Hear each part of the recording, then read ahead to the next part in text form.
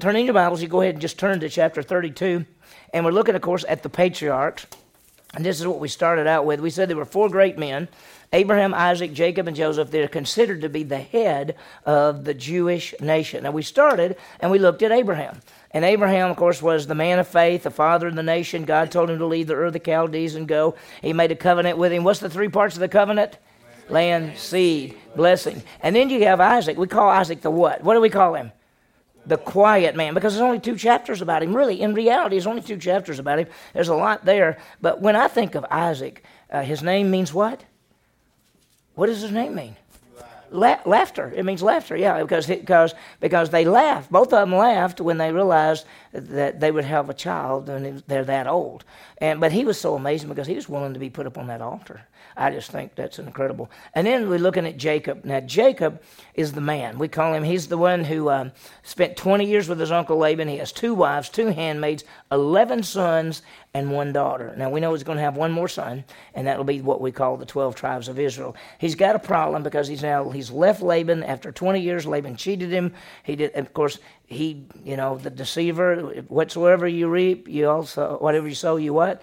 You also reap. And so he's got problems, and he's on the way. He's decided to leave, and he's going to go back home. He hadn't been home in 20 years. And when he's on the way back, what happened before he left?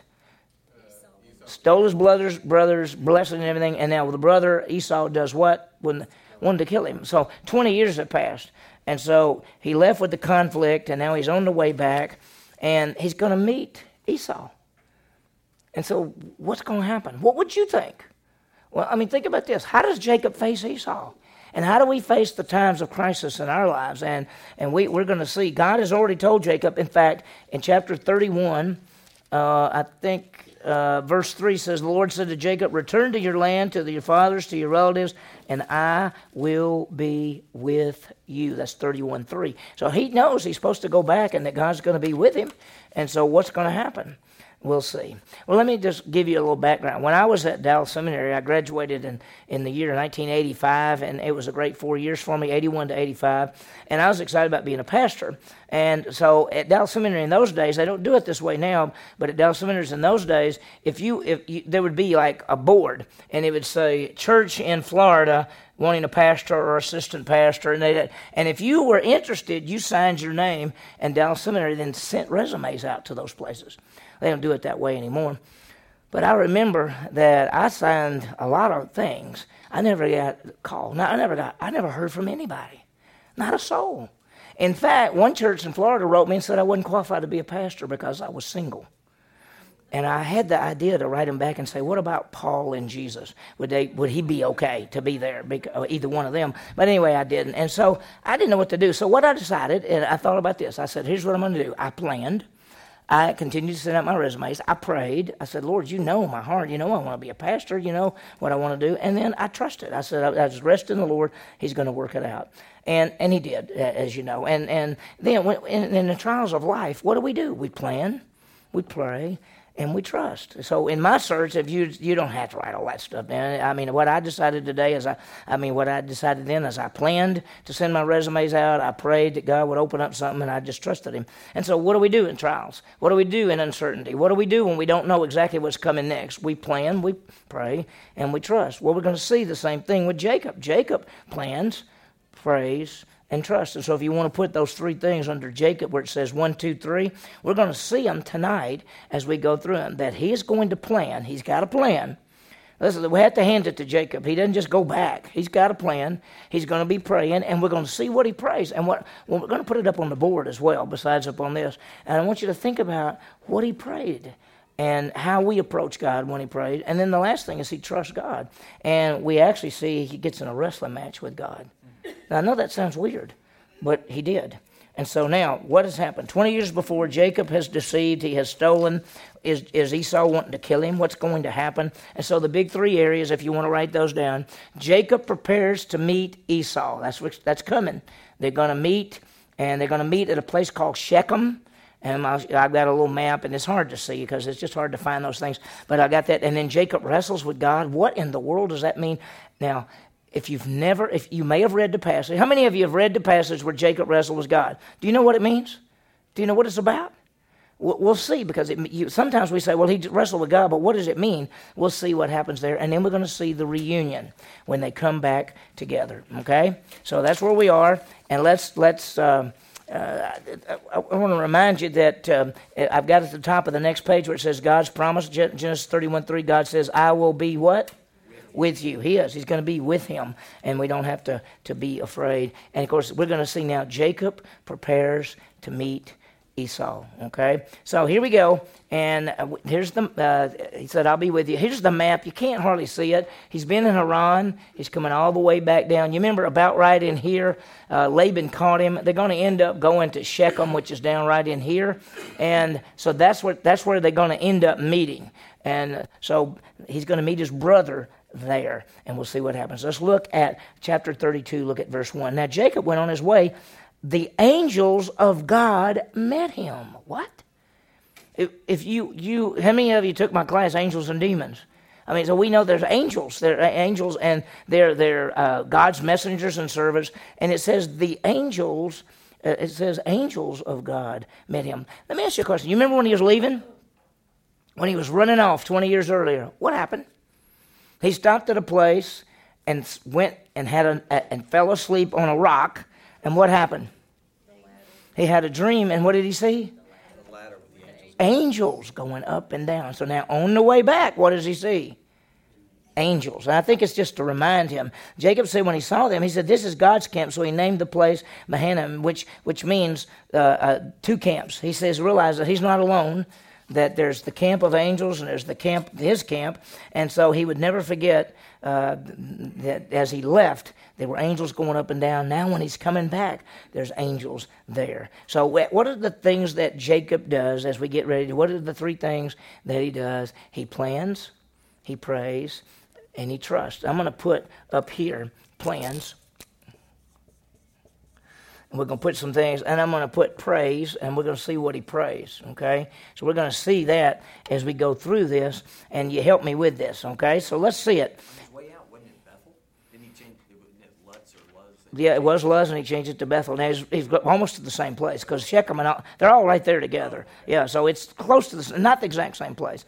God is here. This is God's house. Yeah. Bethel means the house of God, and when he left, he had been at a place called Luz, but he changed it to Bethel, house of God, because he saw God and the angels and all of that then. So that's exactly right. So let's see his plans. Then Jacob sent messengers before him to his brother Esau in the land of Seir, the country of Edom. So he's sending out messages to his brothers. So the first part of the plan is what? By the way, when we plan, let me get this. Here's Jacob's plan. So what's he going to do first? He's going to send what? Messengers. Wonder why? Why would he send messengers? He doesn't want Esau to think what? He's sneaking up on him. He doesn't want Esau to think he's just showing up out of the blue, maybe to attack him, maybe to kill him. We don't know. So he says, I'm going to send people ahead and say to Esau, Jacob's on his way and would love to meet with you. That's what he says. Look what he says. Jacob sent message for him to his brother, and he also commanded them, saying, thus you shall say to my lord Esau, thus says your servant Jacob, I have sojourned with Laban, and have stayed until now. I have oxen and donkey and flocks and males and female servants, and I've sent to tell my lord. What does he call his brother? My lord. What is he doing? What do we see? We see humility. Now this is a key. This is a key in all these issues. You want to be reconciled with somebody? How do you approach them? Do you go and say, hey, I know we got problems, but I just want to tell you maybe we ought to get along? You think that's going to work? I don't think so. How do you approach somebody if you want to get along with them? How do you approach somebody if you want to reconcile? You come with what? Humility. And this is what he's doing. What is he saying? He said, thus says your servant Jacob. What does he call himself? A servant. He says, this is all for you.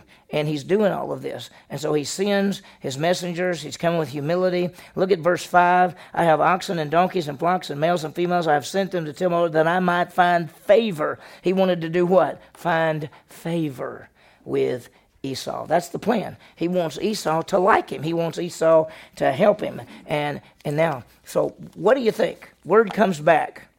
And listen to what it says. The messengers returned to Jacob, saying, we came to your brother Esau, and furthermore, he's coming to meet you with 400 men are with him. So Esau's coming out. Wow, Esau's coming out. Oh, he's really happy. He's got 400 men with you. That could either be good or bad. It could be, we're going to have one heck of a party, or we're going to come kill you, right? What would you think if you were Jacob? I think he's coming to kill me. That's why. I mean, look at Jacob. Then Jacob, verse 7. Then Jacob was greatly afraid and distressed, and he divided the people who were with him in the flocks. And we'll get to that in just a second. What was he? He was what? He was afraid. Is he coming to kill him with 400 soldiers, or is he coming to receive him with great celebration? So part one of the plan is to do what? He sent what? Messengers. Here's part two of his plan, and that's he divides the company. He divides the group up. Why did he do that? Instead of one big group, he said, okay, you guys go over here, and you guys go this way. And hard to attack. well, maybe some of them will escape. Yeah, he's thinking possibly some of them could escape. And so we're at the top of that next plate, and Jacob divides his company. And he says, if Esau gets one group, the other group can escape. And that's what he actually says. For if Esau comes to attack one company and attacks it, when the other company, which is left, will escape. He says, we got a chance. We'll divide into groups, and if Esau comes to kill, maybe somebody can get away. So do you think he thinks Esau's coming friendly? No, he doesn't. He doesn't think Esau's coming friendly. So we're going to have one more of the plan, but now, right in the midst of this, we see the prayer. So the plan, send messengers, divide the company. Now let's see the prayer. And this is over here. And I want you to see something, because he's going to turn to God in prayer. And look at verse 9. Jacob said, O God of my father Abraham and of Isaac, O Lord, who said to me, return to your country and to relatives. And then he's going to do the prayer. Let's see the prayer. And there are three things in this prayer. And I think it helps us. Number one, Jacob shows his unworthiness. Not only does he show his unworthiness, he gives his petition. In other words, he says, this is my request. And then he has a promise. He claims a promise that God's already told him. What did God already tell him? You remember? I will what? Be with you. So we're going to see that he shows his unworthiness, he makes the petition, and he claims the promise. And by the way, think about this. When we come to God, when we pray, can we approach God like this and say, hey, I know you're glad I'm here? Is that how we approach God? We approach the living God and say, by your grace, Lord, we come before you. We are all sinners and fall short of the glory of God, and you love us and you've saved us and we're your children. And yet it's all grace that we approach you. Come boldly to the throne of grace. The second thing, we make our request known. Be anxious for nothing but everything by prayer and supplication with thanksgiving. Let your request be made known, and the peace of God, which passes all understanding, will guard your hearts and mind in Christ Jesus. And promises. We go back to the Word of God. Listen, when you pray, you can pray a promise. Can you say, Lord, I know you never leave me or forsake me? Can you say to God, I know I have eternal life? Those are all promises He's promised us. So we can talk about that. We can do any of that. So this is the prayer. It has those three parts to it. And so we actually see the prayer in Genesis. I think it's supposed to be 32:9. Am I right? I think that's just a typo. It should be 32:9, not 31:9. And I hope I didn't really look all the way through it today. I didn't have a whole lot of time to check it. And Chelsea was typing it, but we could have gotten the wrong thing. So that's supposed to be 32:9. Look what it says. And Jacob said, O God of my father Abraham and God of my father Isaac. He's also the God of who? Jacob, right.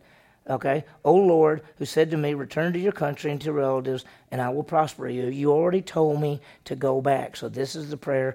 And look what he says in verse 10. It's supposed to be 32, y'all, so just make sure you got that right.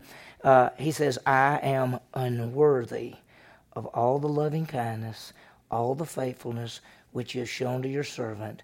For my staff only, with the staff I crossed with nothing, and I've come back with 2 companies. Now think about it. He said, I went out with like a staff. I'm coming back rich. And he said, first of all, I am unworthy for all that you've done for me. Think about it. Are we unworthy? I mean, God doesn't owe us anything, right? I mean, isn't it His grace that He saves us? Isn't it His grace that He loves us? Isn't it His grace that He uses us? Isn't it grace that He takes care of us? It's His grace that we live. I mean, does He need us to live? He doesn't need. I mean, it's just all grace. So when we come to God, we're unworthy in that sense. And we think about His loyal love, His loving kindness. In fact, He says that in verse 10, I am unworthy of your loving kindness. Now, you've heard me say this many, many times. The Hebrew word for loving kindness is the word chesed. It's kind of chesed. It's got a guttural sound. You could say hesed, but it's chesed, and it means loyal love. It's love that never changes. God's love never changes. Let me ask you a question. If you are serving God, does He love you? How much? How much? To the maximum. If you're not serving God, does He love you? How much? To the maximum. If you're an unbeliever, does God love you? How much? To the maximum. If you've been a believer 50 years, does God love you? How much? His love never changes. That's why we have such trouble with that, because we think when we sin or when we mess up that He goes, oh, well, you're going to have to make this one up. Now, listen, that's what grace, God says, good gracious. Good gracious. Didn't you get it? Okay, so anyway, that's what He says. Loving kindness, it never changes. Look, His love never changes. He sent His Son to die for us. His love never changes. He provides and protects us. His love never changes us. He gives us eternity. And so then, remember we said, so here's the request, and here's the request, and here's His petition. Deliver me. Okay, I'll just remember this is 32 and not 31. I'm sorry, we got that typed in there wrong. Deliver me. The request is deliver me. Deliver me from who? Esau. Yeah. Hey, look what he says in verse 11. Deliver me, I pray, from the hand of my brother, from the hand of Esau, for I fear him. He will come and attack me and the mothers with their children. Notice he doesn't even say the wives. He calls them the what? The mothers and the children. And so he's afraid. He says, I'm unworthy. I want you to deliver me. And then he goes back to a promise that God has made. And look what it says in verse 12.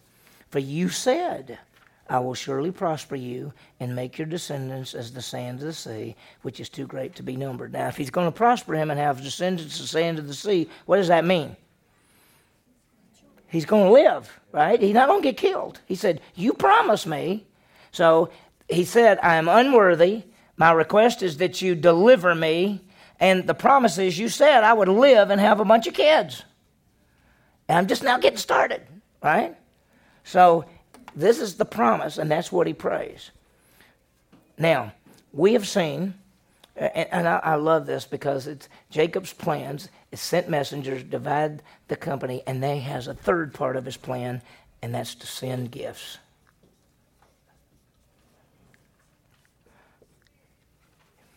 His plan, his prayer, and his trust. We ain't got to the trust yet. Trust is going to come a little bit harder. Let me ask you something. Which is harder for you to do, plan or trust?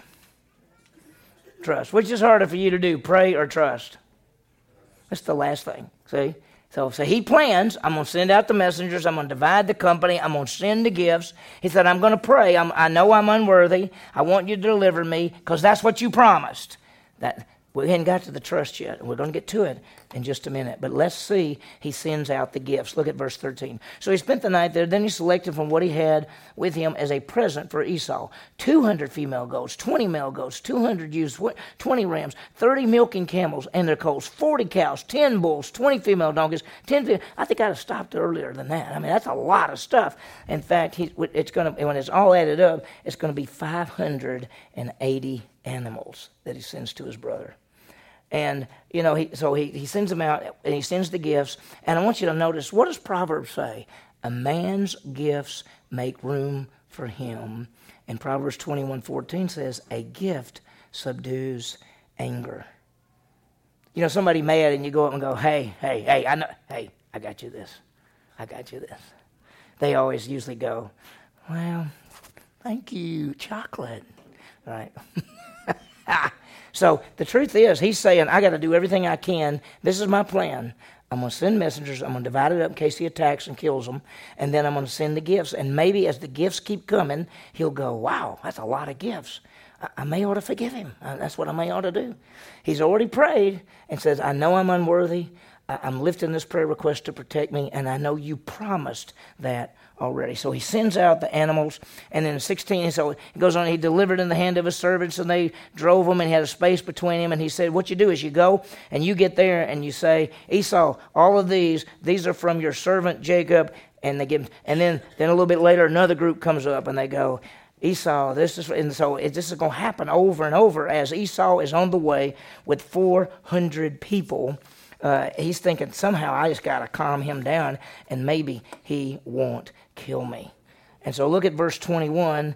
Basically, he said, you should just tell him your servant Jacob is behind, and hopefully he'll take all this. And so the present passed on before him while he spent the night at the camp. So he sent them all ahead. He sent all the gifts ahead. He took his family, and what we're going to see is he takes his family, and he tells them to cross the river, and he stays on the other side of the river. What's he going to do? Well, have you ever wanted to just be by yourself? You got something big coming. You don't know what's going to happen. This could be your last day. You don't know what God's going to do. You know that you've talked to God. You've planned every way you can. You've talked to him. And now you're on the other side of the river. You send everybody to the other side, the whole family, and you're by yourself on the other side of the river. And probably you're talking to God, and you're saying things like, I don't know what's going to happen tomorrow. You know, I prayed. You said you're going to protect me. I'm hoping you protect me. I've done everything I can. I'm coming back. You told me to come back. In fact, you told me to come back. And so I'm coming back because you told me to come back. What am I going to do? Now remember, he planned. That's to tell he's coming, divide the camp, sent the presents. He prayed. He's unworthy request based on God's word and promises. What's the third thing? Trust. And there it is.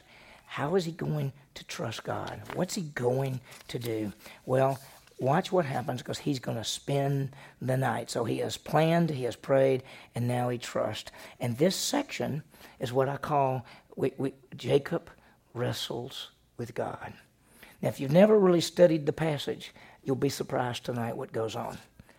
Okay? You may have read the passage before. You may have heard somebody say that he wrestled with God and all this kind of stuff. What does it mean? So look at verse 24. When Jacob was left alone, a man wrestled with him until daybreak. If you go back, it says, and he rose that same night. He took his 2 wives, his 2 maids, his 11 kids, and crossed over. He took them and sent them across the stream, and he sent across whatever he had. And Jacob was left alone. So he sent everybody across, and then something weird happened that night.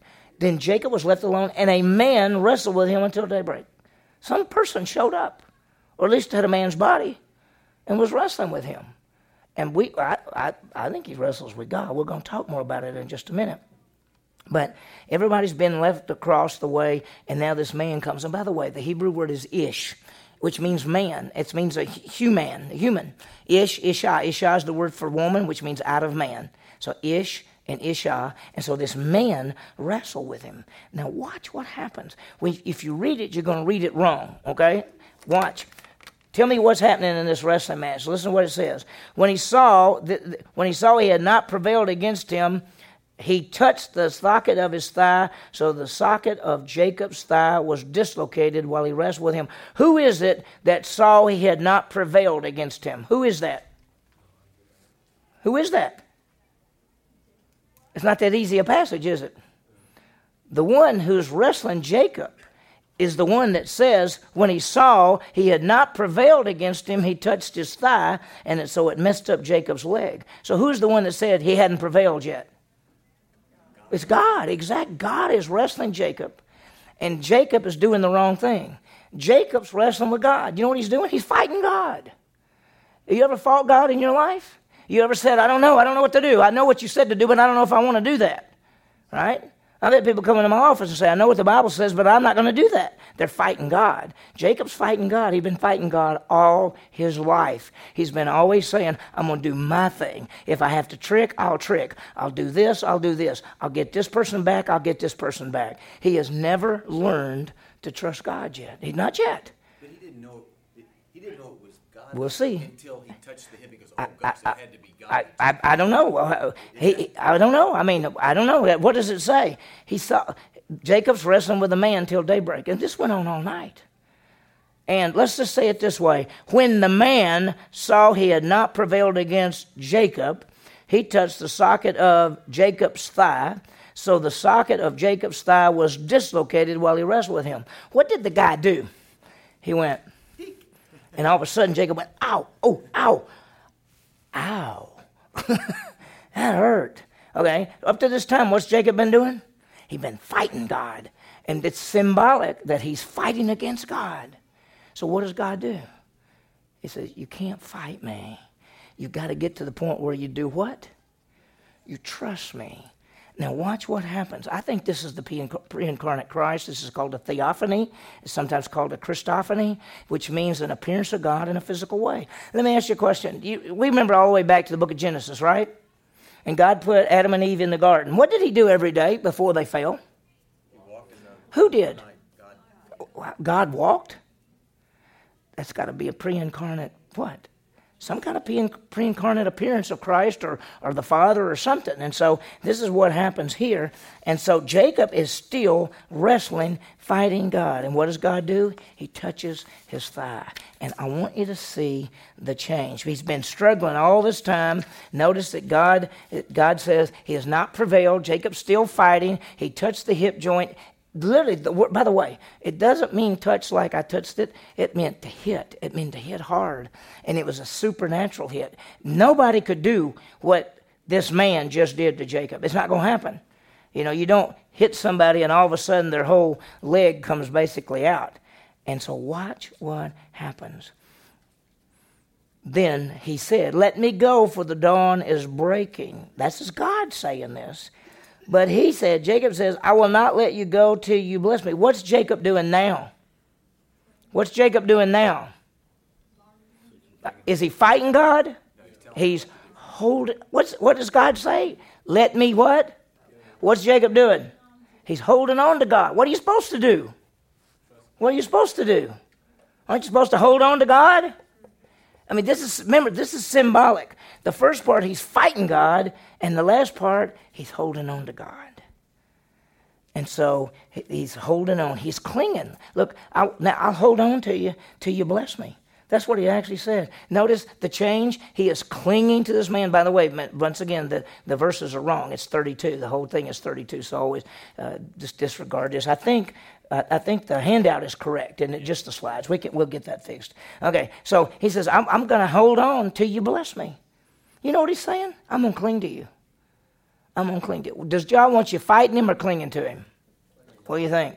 So watch what God does. So God said to him, so he said to him, what's your name? And what does he say? My name's what? Y'all look at the 27. So he said to him, what's your name? And he said what? Jacob. He said, your name's no longer going to be what? Jacob, but it's going to be what? Israel, which means Prince of God or Striver.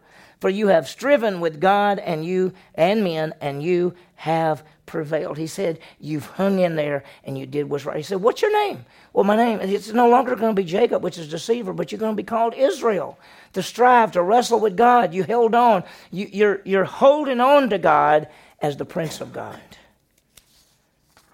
This is a strange thing. So just remember this wrestling, it looks funny because it almost looks like God's losing, right? God said, let me go. No, I'm holding on. And that's exactly what he wanted to do. And he said, by the way, what's your name? He says, Jacob. It's no longer going to be Jacob, but it's going to be Israel. And I didn't even put this on your sheet, but notice it goes on down, and Jacob asked him, what's your name?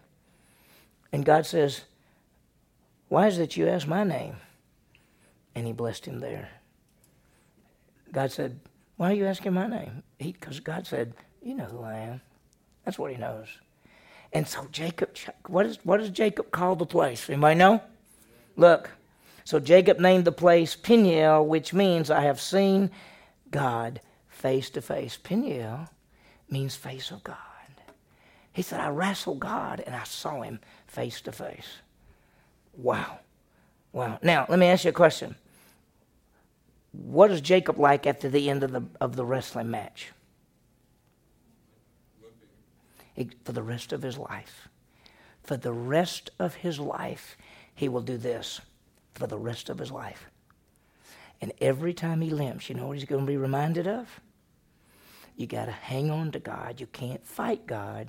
You got to hold on to God. You got to trust God. You can't fight against God. You got to hold on to God. His life will never be the same. He'll never be.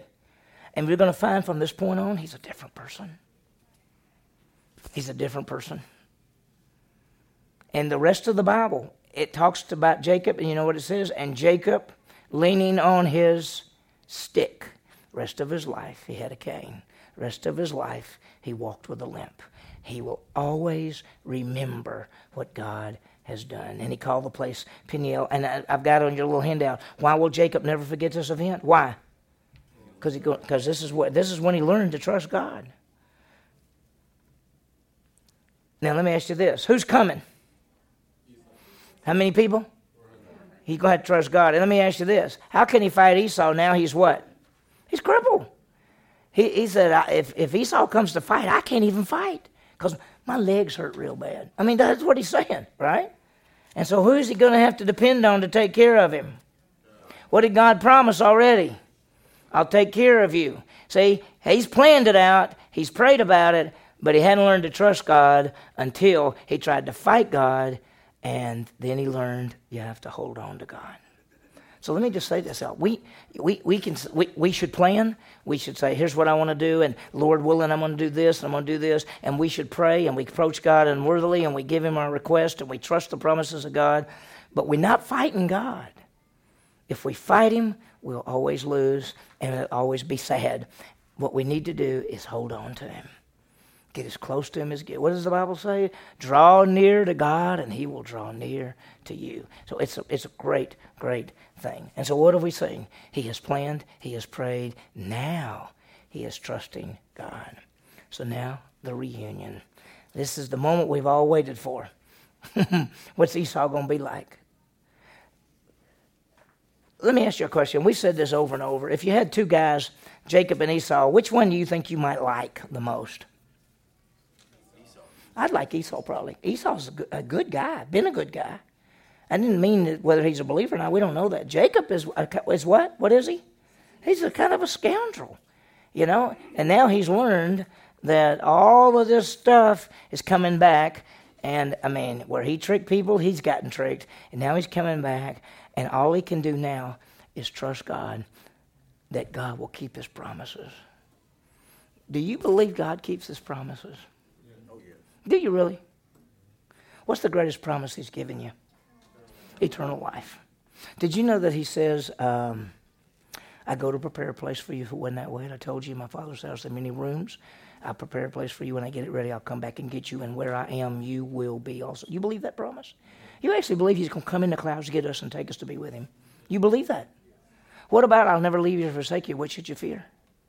You believe he's always with you? So we believe the promises of God, don't we? Are we fighting God or holding on to him? We're holding on to him. He says, you can do all things through the one who strengthens you. Do you believe that? We say, I don't think I can do that. Yes, you can. Yes, I don't think I can witness. Yes, you can. I don't think I can really study the Bible. Of course you can. You got a mind and you got the Holy Spirit and you got the living Word of God. You're telling me you can't study it and understand it? Of course you can. You can do anything through Christ. So, now, the reunion. And as we look at chapter 33, we see the reunion of Jacob and Esau. 20 years, the separation, the hurt, the anger, and the reconciliation. And by the way, what's the story of the Bible? Perfect God brings sinful man back to himself in his Son, Jesus Christ. And that is reconciliation. And so we're going to see the biblical truth of reconciliation. And what we're going to do tonight is we're going to see reconciliation between these two guys. And next week, at the start of our lesson, we're going to talk about biblical reconciliation and how it fits. We'll give you a little bit of that at all. So this is biblical reconciliation. And by the way, two things there. One, every person needs to be reconciled to God. Is that true? All have sinned and come short of the glory of God. We come into this world dead in trespasses and sins, that we all fall short. We need to be reconciled to God. God's plan is to bring man to himself through his Son, Jesus Christ. And many times, we need to be reconciled to others. Now, I'm going to bring this up a little bit next week. There is a difference between forgiveness and reconciliation. You may forgive someone but not be reconciled to them. And in some situations, you may not, should be reconciled to them. Okay? Because there may be some times that it would be dangerous to be around that person who hurt you, who you've forgiven, but not necessarily reconciled to. So I'm just throwing that out. But sometimes we need to be reconciled to people. That's the story of the Bible. We got two brothers that need to be reconciled. Am I right on that? And let me ask you a question. Do y'all know the story? Do anybody know what happens at the end? Remind me to tell you what happened, because I may not get to it on this. Remind me to tell you what happens at the end between the two brothers and the reconciliation. So let's see what happens. Okay, let's see what happens here. Look at verse 1 of 33. Jacob lifted up his eyes, and behold, looked, and behold, Esau was coming with 400 men with him. So what did he do? He divided the children among Leah and Rachel and the two maids. He put the maids and their kids first, and Leah and her kids next, and Rachel and Joseph last. You think what he did? He's coming. So what did he do? He said, okay, the two maids and their kids go first, and then Leah and her kids go next, and me and Rachel and Joseph, we're at the end. So when he kills us all, we'll be killed last. I mean, he's going to get them first. Maybe he'll get tired of killing before he gets to us. Now, how do you think everybody felt about that? I mean, think about it. Rachel and Joseph, the action didn't tell everybody who was most favored. They already knew it, didn't they? Didn't every one of them know it? Did Leah know that he doesn't love her? Did those two handmaids know that the only reason they're there is to produce children for these two wives? Everybody knows it. And so he's not playing any games. He says, okay, Bilhah, Zilpah, get up there with your kids. Okay, Leah, you get up there with your kids. Rachel, right here. Joseph, right here. We'll be back here. Because what is he coming with? What is he coming with? 400 men. And when we think about, look at verse 3. I have to admire him for this. But he himself passed on ahead of them and bowed down to the ground 7 times until he came near to his brother. He doesn't stay at the back. He leaves his 2 favorite ones at the back. And he goes all the way to the front, and he sees Esau. And he goes, and he bows, and he goes, and he bows. He bows 7 times before he got to his brother. What does that mean? What do you see in that? 2 truths in reconciliation. One is what? Humility, and the other is what? Forgiveness. Listen, if you're going to have reconciliation, you got to have humility and forgiveness. If you don't have humility, there can't be reconciliation. If you don't have forgiveness, there can't be reconciliation. What is Jacob's action? Notice what it says. He bowed down to the ground 7 times and came near to his brother. What is that? That's humility. Do you think 20 years ago he would have bowed down to his brother? No. Why does he bow down to his brother now?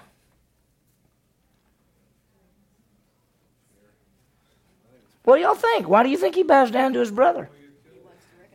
He wants to reconcile. Listen, what does he know the promise is? What is he now doing? He said, I got to trust God. God made the promise. I've already lifted up the petition.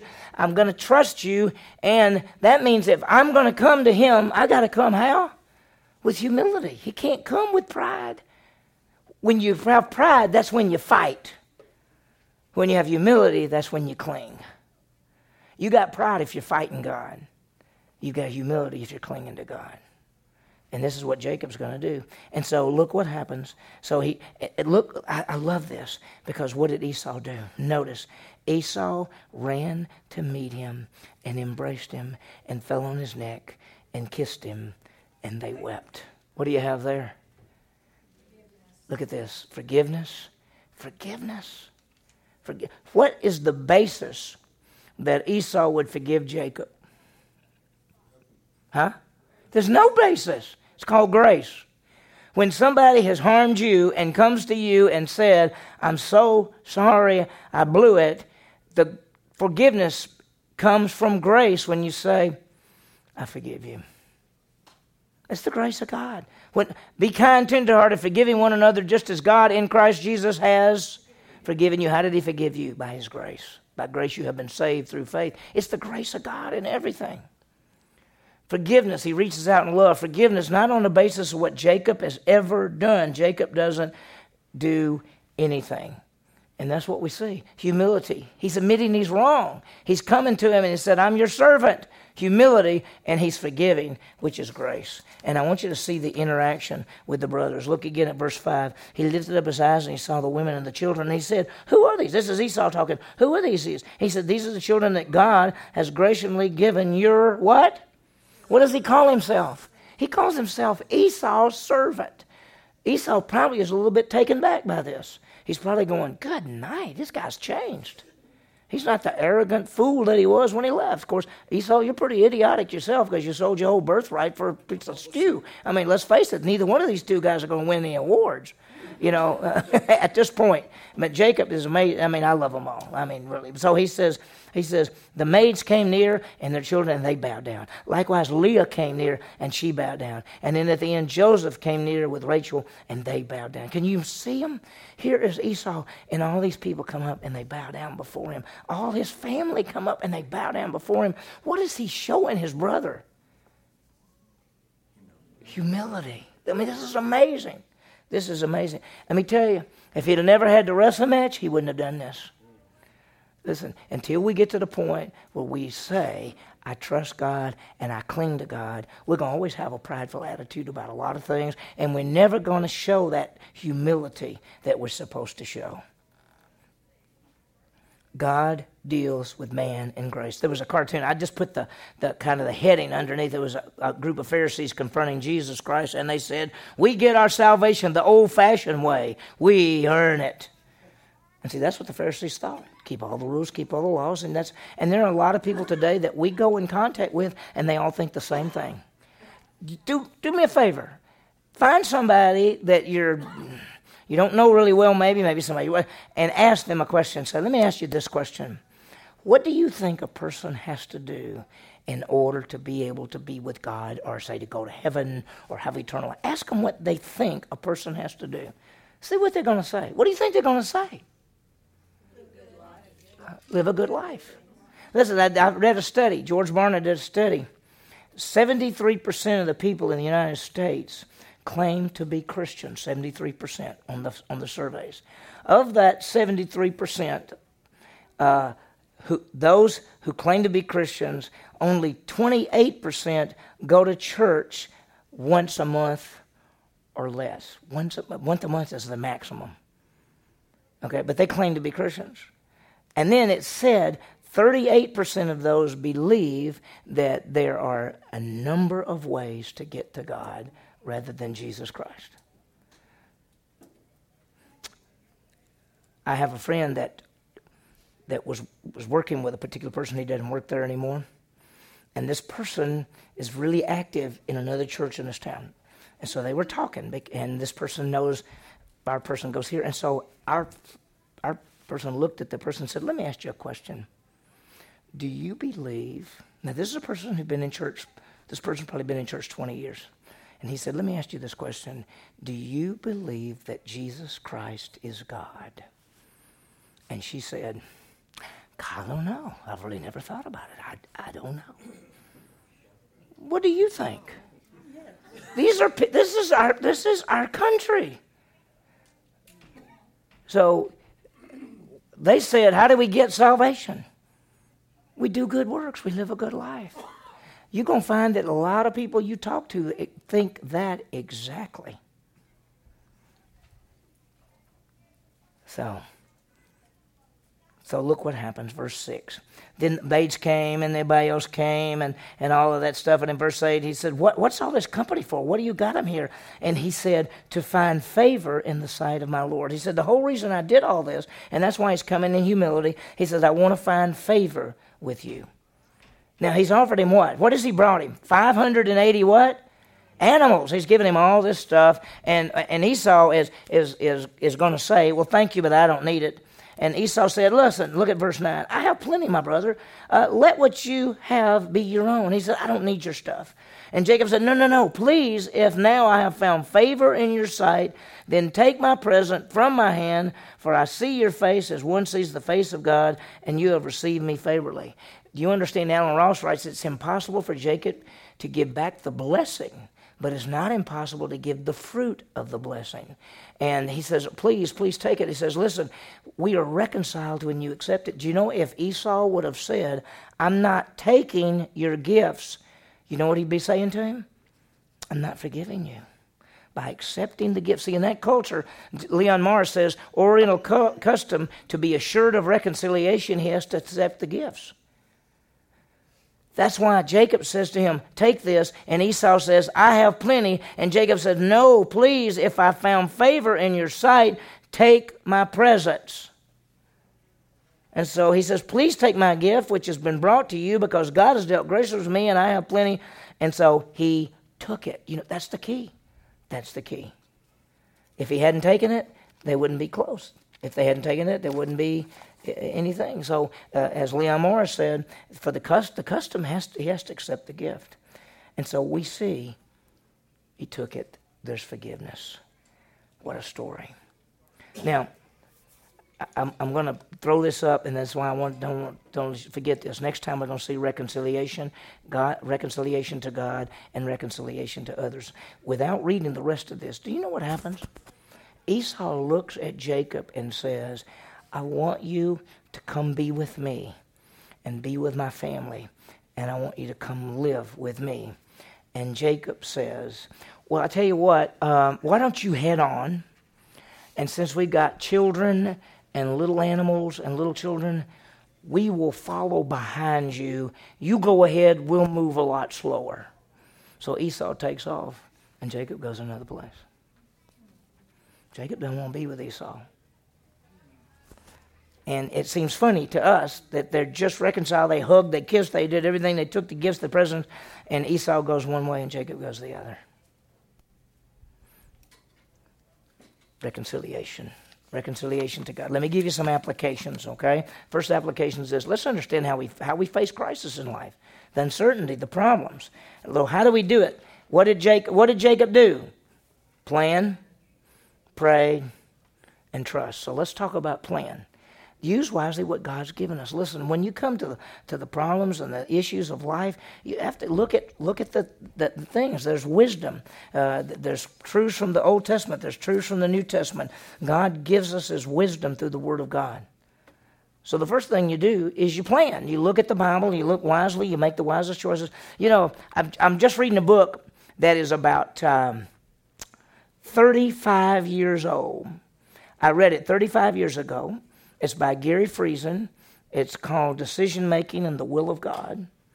And when the first time I read that book was 35 years ago, and I saw some principles about knowing God's will and making decisions that I began to see and that I've taught for years. And the decision is this. If you have a decision to make and you don't have biblical revelation that tells you right or wrong, you have the freedom to make what? Wise choices. So when we seek to live for God and how we face crisis and how we face uncertainty and how we face problems is you have Scripture that gives you rights and wrongs, and if you don't have Scripture that gives you the rights and wrongs, then you have the freedom to make what? Wise choices. And we're going to see that, and that's what he says here. And so that the second thing is to pray. And let's pray to God in prayer. God to God, I don't know what that is. Pray to God in prayer, and that's what we should be doing. And look at this, the three aspects of prayer. Our unworthiness, we offer the petition, and we rely on God's promises. Maybe it's supposed to say go to God. Huh? Yeah, it probably should say go to God in prayer. Probably take that D off of there and just go to God in prayer. You're exactly right.